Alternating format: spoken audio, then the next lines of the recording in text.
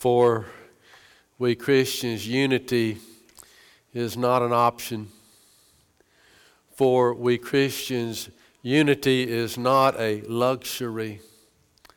For we Christians, unity is an essentiality. One of our favorite passages, right, is Psalm 133, verse 1. Behold how good and pleasant it is for brethren to dwell together in unity.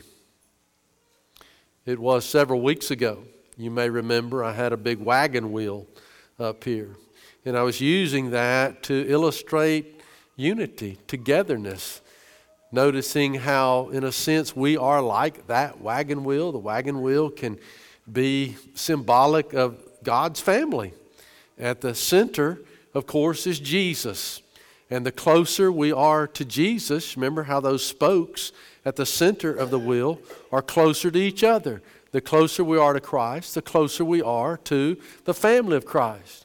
But we also notice that the further you get away from the hub, the center, Christ, there's more of a distance between those spokes. There's more of a distance between us and us. And we understand that unity, us getting as close to Christ as we can possibly get, us getting as close to the family of Christ as we can possibly get, that is Christ's will for us. It is His prayer for us. You remember John 17.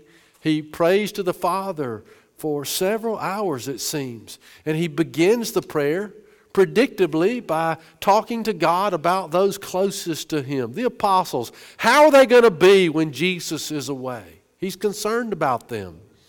But then, surprise of all surprise, maybe even honor of all honors, He begins to pray to the Father about us. We are in the mind of Jesus. We are in His heart shortly before He is to die for us. And remember, 5 times there, He prays that we would be one, that we would be as close to each other as Jesus is to the Father. That's really, really close, isn't it?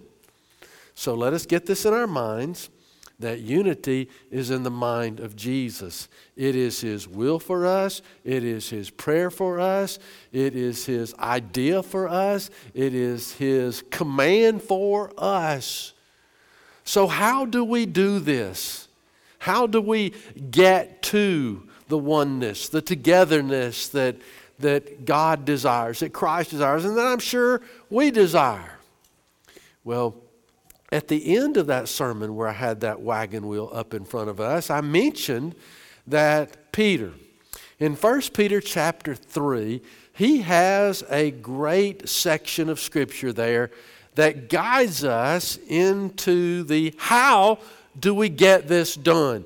It's a wonderful thing that God hasn't just told us, be one, be united, be together, and then kind of left that up to us to figure out how to make that happen. He's told us specifically some things that you and I get to do to have precious togetherness, to have precious unity that moves us closer to the Father, that moves us closer to our brothers and sisters in the Father's family. Would you look now with me, please, at 1 Peter chapter 3 and be looking with a serious mind, understanding that we are in full pursuit of the things that we get to do, the qualities that we get to embrace that will assist us in our path to greater strength, greater togetherness. I'm noticing, first of all, from verse 8, these words, finally, finally. That's a congregation's favorite word to hear from a preacher, finally. But I would alert you to this. You notice after Peter says finally that there are a lot more words. He does a lot more talking to them, doesn't he? He's saying finally in the sense of, hey, this is really, really important. Pay attention to this. Finally, the grand conclusion of all I've written previously is this. All of you. Not most. No exceptions. All of you, all of us. Here's the commission. Here's the command. Be of one mind. Having compassion for one another. Telling us how to have this one-mindedness. Have compassion for one another. Love as brothers. Be tenderhearted. Be courteous. Not returning evil for evil or reviling for reviling. That's the easy path. That's kind of popular these days. But on the contrary, blessing. Knowing that you're called to this, that you may inherit a blessing. And notice verse 10. For he who would love life and see good days. That's all of us. We love life. We want to have good days for ourselves, for our families. Here's the key. Let him, can you do this? Let him refrain his tongue from evil and his lips from speaking deceit. Let him turn away from evil. And notice as we turn away from evil, we're turning toward good and do good. Let him seek peace and pursue it. Again, he's told us how to seek it, to pursue it, to obtain it. He starts out again with, finally, all of you be of one mind. And you notice that, again, this is important to highlight. He doesn't just say be of one mind. He says here's what we get to do to be of one mind. Now, we understand, right, that most all of us, we have no problem with us being one mind as long as that mind is our mind.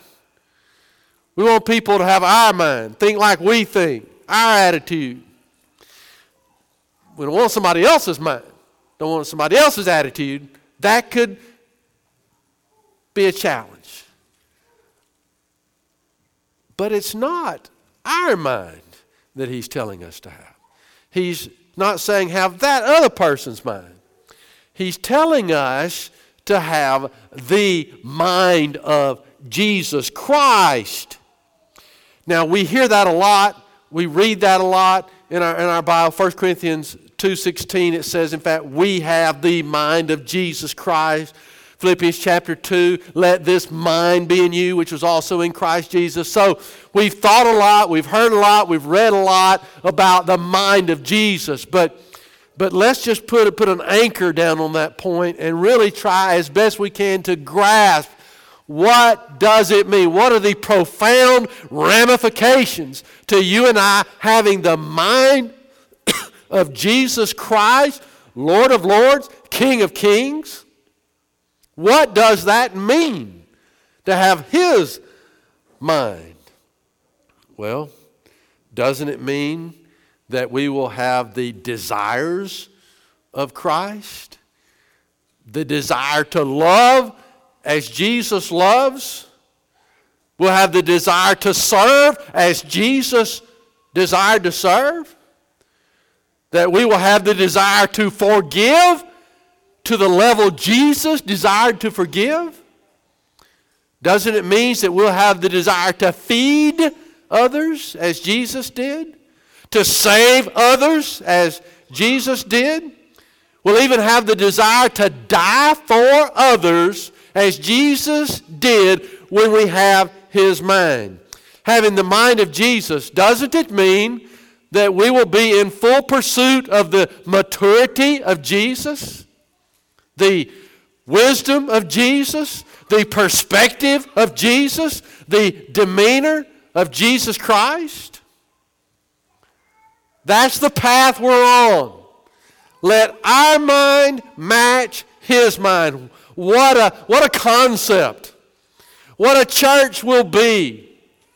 What a life we'll live when every mind, he says, all of you, no exceptions, one mind, and that mind belongs to Jesus.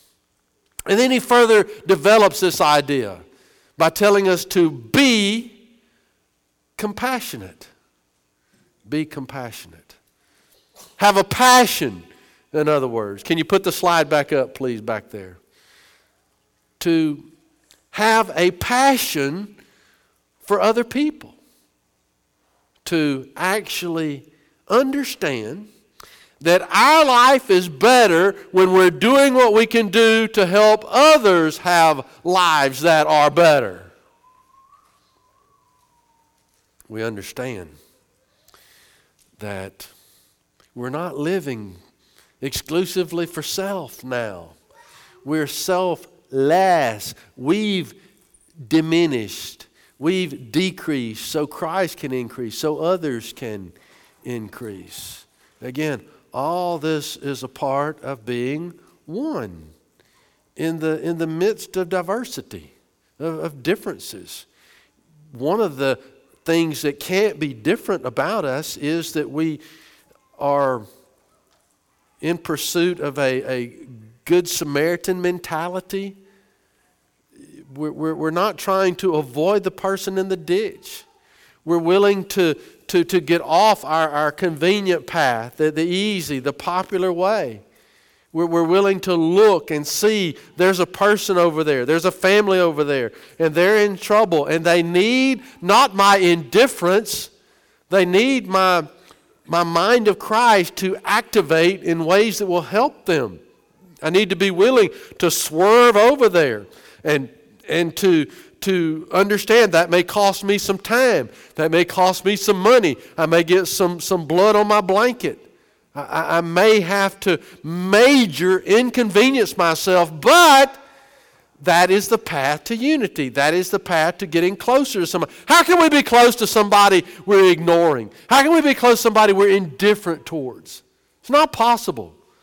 So he begins this again by saying, you're one, you have this mind of Jesus, and you get on this path of compassion, of meaningfully caring for the other person. So let me kind of revisit this point of how this can practically happen. How can we have one mind and then have one kind of compassion for others in the midst of all our differences? See, unity does not require us to be identical to each other. Thankfully, we all have our shades of differences. We're not exactly like me. How awful would that be? But thankfully, we're not all just like you are. We can celebrate our differences. Our differences can actually enhance the body of Christ. You have talents, abilities, gifts that others don't have, and you bring those and you put those in the pot, and you make the recipe, you make the feast a whole lot better. It's kind of like this, maybe. The body, did we learn this in school? Were you there that day? We got millions and millions of cells, and each of these cells is different. But all these cells come together with one mind. They have identical DNA. And somehow, some way, it all just happens to work pretty effectively. We were singing earlier. Thank you for singing so beautifully, right? But we have different voices. We have different parts that we sing. But we're all singing from the same page, the same sheet of music, the same harmony, the same melody. Differences don't keep us from coming together as one in a body, in a forever body, a forever family of believers, and doing good things to the glory of God. And it's no accident, it seems, that he recommends as first on the list, be compassionate. Be visibly concerned about other people. And real closely connected to that, we got the next is to be loving. That's the way it ought to be in our families. And you may be sitting there, it says to love as brothers, and you may be thinking, well, my brothers don't love me that much, or my physical family.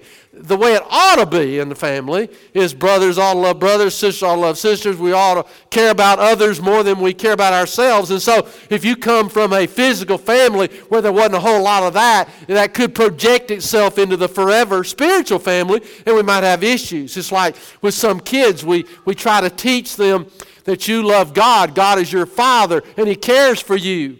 But if that kid has a bad earthly father, they may have difficulty relating to a heavenly father. They may be connecting too much with a father on earth that doesn't seem to care about me, and then some invisible father who you say cares about me. I don't get that. So he's telling us to love as brothers, but the idea there is the elevated view of love, the grandiose view of how love in our physical family should be. It should be so great in our physical family that it just kind of blends or bleeds over into our forever family, where it's a quite natural transition, where we meaningfully have care, have a heart for those around us. Remember in John 13, Jesus talking about how we're to love one another, and then he tells us, by this, speaking of love, shall all men know that you're my disciples if you have love for one another. Hey, worship's important. How we dress out in the world is important. How we smile is important out in the world. A lot of things are important. But the one thing that Jesus said the world could judge us on, and judge are we really of Jesus, is our love for those that we are in Christ's family with. The world should be able to see how we prize one another, how we encourage one another, how we serve one another, how we pray for one another, how we forgive one another, how we're patient with each other, how we delight to worship together. The world should see that, and it should be like a flashing neon sign. It is unmissable. Those folks love one another. Therefore, I want to be a part of a family like that. Not a family that is feuding or fuming all the time, but a family that is getting closer to God, getting closer to one another with a visible love. 1 John 3:14 and following. I won't take time to visit that great section of Scripture with you this morning, but I would give that to us humbly as an assignment to look at all of the writings in those small letters from John at the end of your Bible, where he speaks so passionately about love, and he just asks a great rhetorical question: how can we love a brother that we see when we're not being what we ought to be? How can we claim to have a love for these people that we see when we're not doing things that make a difference for them? When they're hungry, we're not giving them food. When they're unclothed, we're not providing them with some cover. When they have a spiritual issue and we're just kind of, okay, that's your problem. You deal with it. Good luck to you. Praying for you over here. And he further develops the idea, if we're not loving, again, intangible, visible, productive, functional ways, those that we're seeing, how can we claim to love an unseen God? So it's a real practical kind of love. It's not, John doesn't write about the love that the poets write about or the songwriters write about. He's writing about a love that shows up when there's a need, and there's consistently a need. And sometimes the more a person needs love, the less loving they're going to be towards us. We're okay with that. They crucified Christ. He kept loving. So our love for others is unconditional. That's agape. Doesn't matter if it's appreciated. Doesn't matter if it's reciprocal. We're just going to love. Because we want that oneness. We want that unity that Jesus prayed about, that we're in full pursuit of. So we're to be compassionate, we're to be loving, also closely aligned with these. We're to be tender-hearted. What is the world seeking to do to our hearts? The world is seeking to harden our hearts.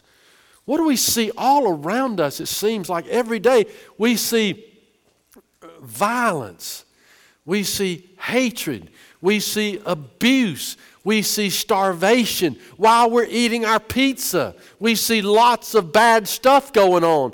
And what can happen to our hearts is the more and more and more you see a bad thing, something that ought to shock, something that ought to move, something maybe ought to disgust us, something ought to prick us. The more we see it, the more jaded we can become.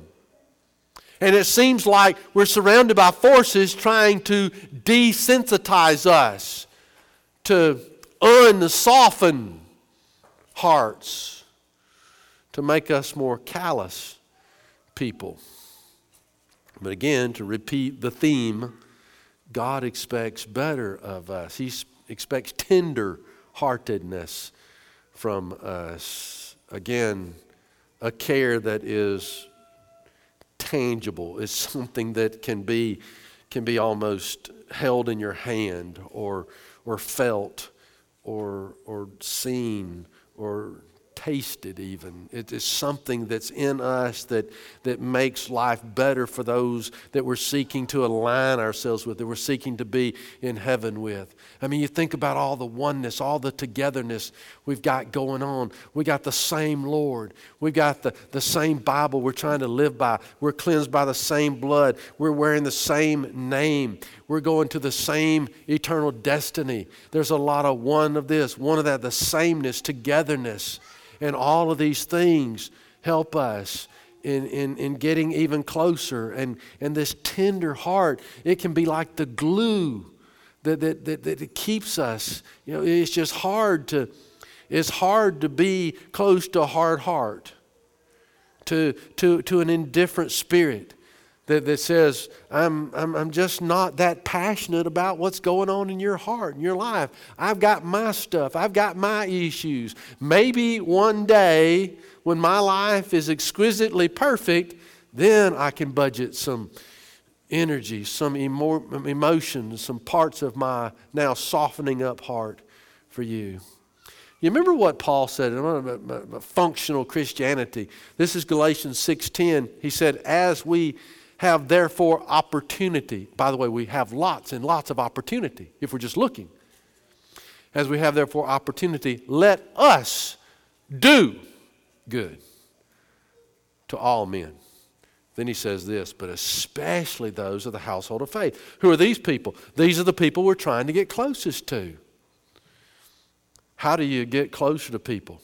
You do good for them. You do good with them. It just has a way of binding us closer together. And then he tells us to be courteous. Be courteous. Isn't this practical? He tells us to, in other words, be too big to be little. We're not to be rude toward one another. You agree with this? It is always rude to be rude. It is always wrong to be rude. And yet we understand that rudeness is exalted in our culture. Our political leaders, do you hear how they talk? It's really rude. And it's really unnecessary. Do you hear how many in the media talk to our leaders? It's really rude. And it's really unnecessary. Do you see the news reports of so much rudeness that's happening in our culture? Do you drive?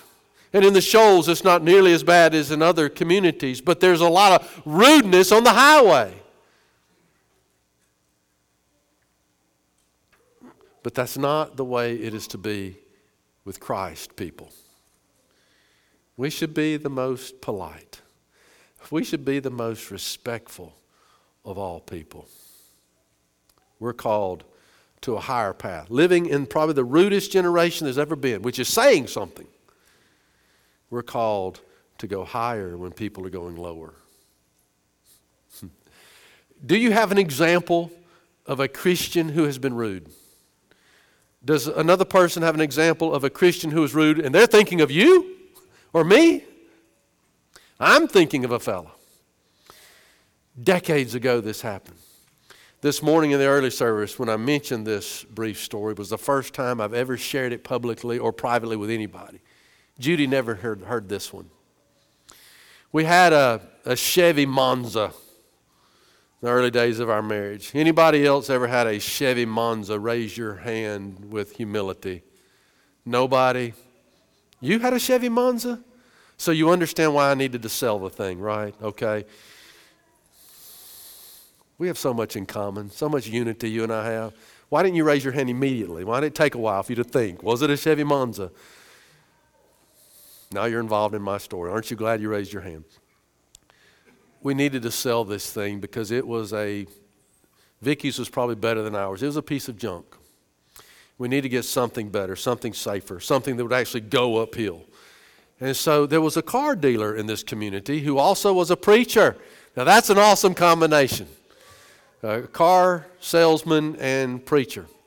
Well, that's what he was. He did not know me. I did not know him, but I knew about him. And so I drove our Monza over to his establishment. He came out and met me, and I said, I'd like to sell our Monza. And he looked at it, he looked at me, and he said, how much do you want for it? And I gave him a price that I'd like to have for it. And here's what he did. Now, this is a preacher, and don't we expect more preachers? That's not fair, but we do, don't you? Okay? So I give him the price. Literally, this is what he did. I'm standing here. He's standing over there.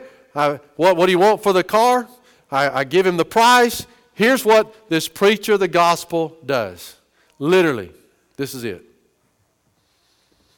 The last time I saw that man, I saw his backside. That's it. He didn't say, that's too much. Have you lost your mind? I think we can negotiate on this and work. Maybe you don't understand that's too much. He walks away. And he never looked back. I don't know if I'm supposed to say, hey, let's talk about it. I'm sorry, that's too much. I don't know what I was supposed to say. I don't know what I was supposed to do.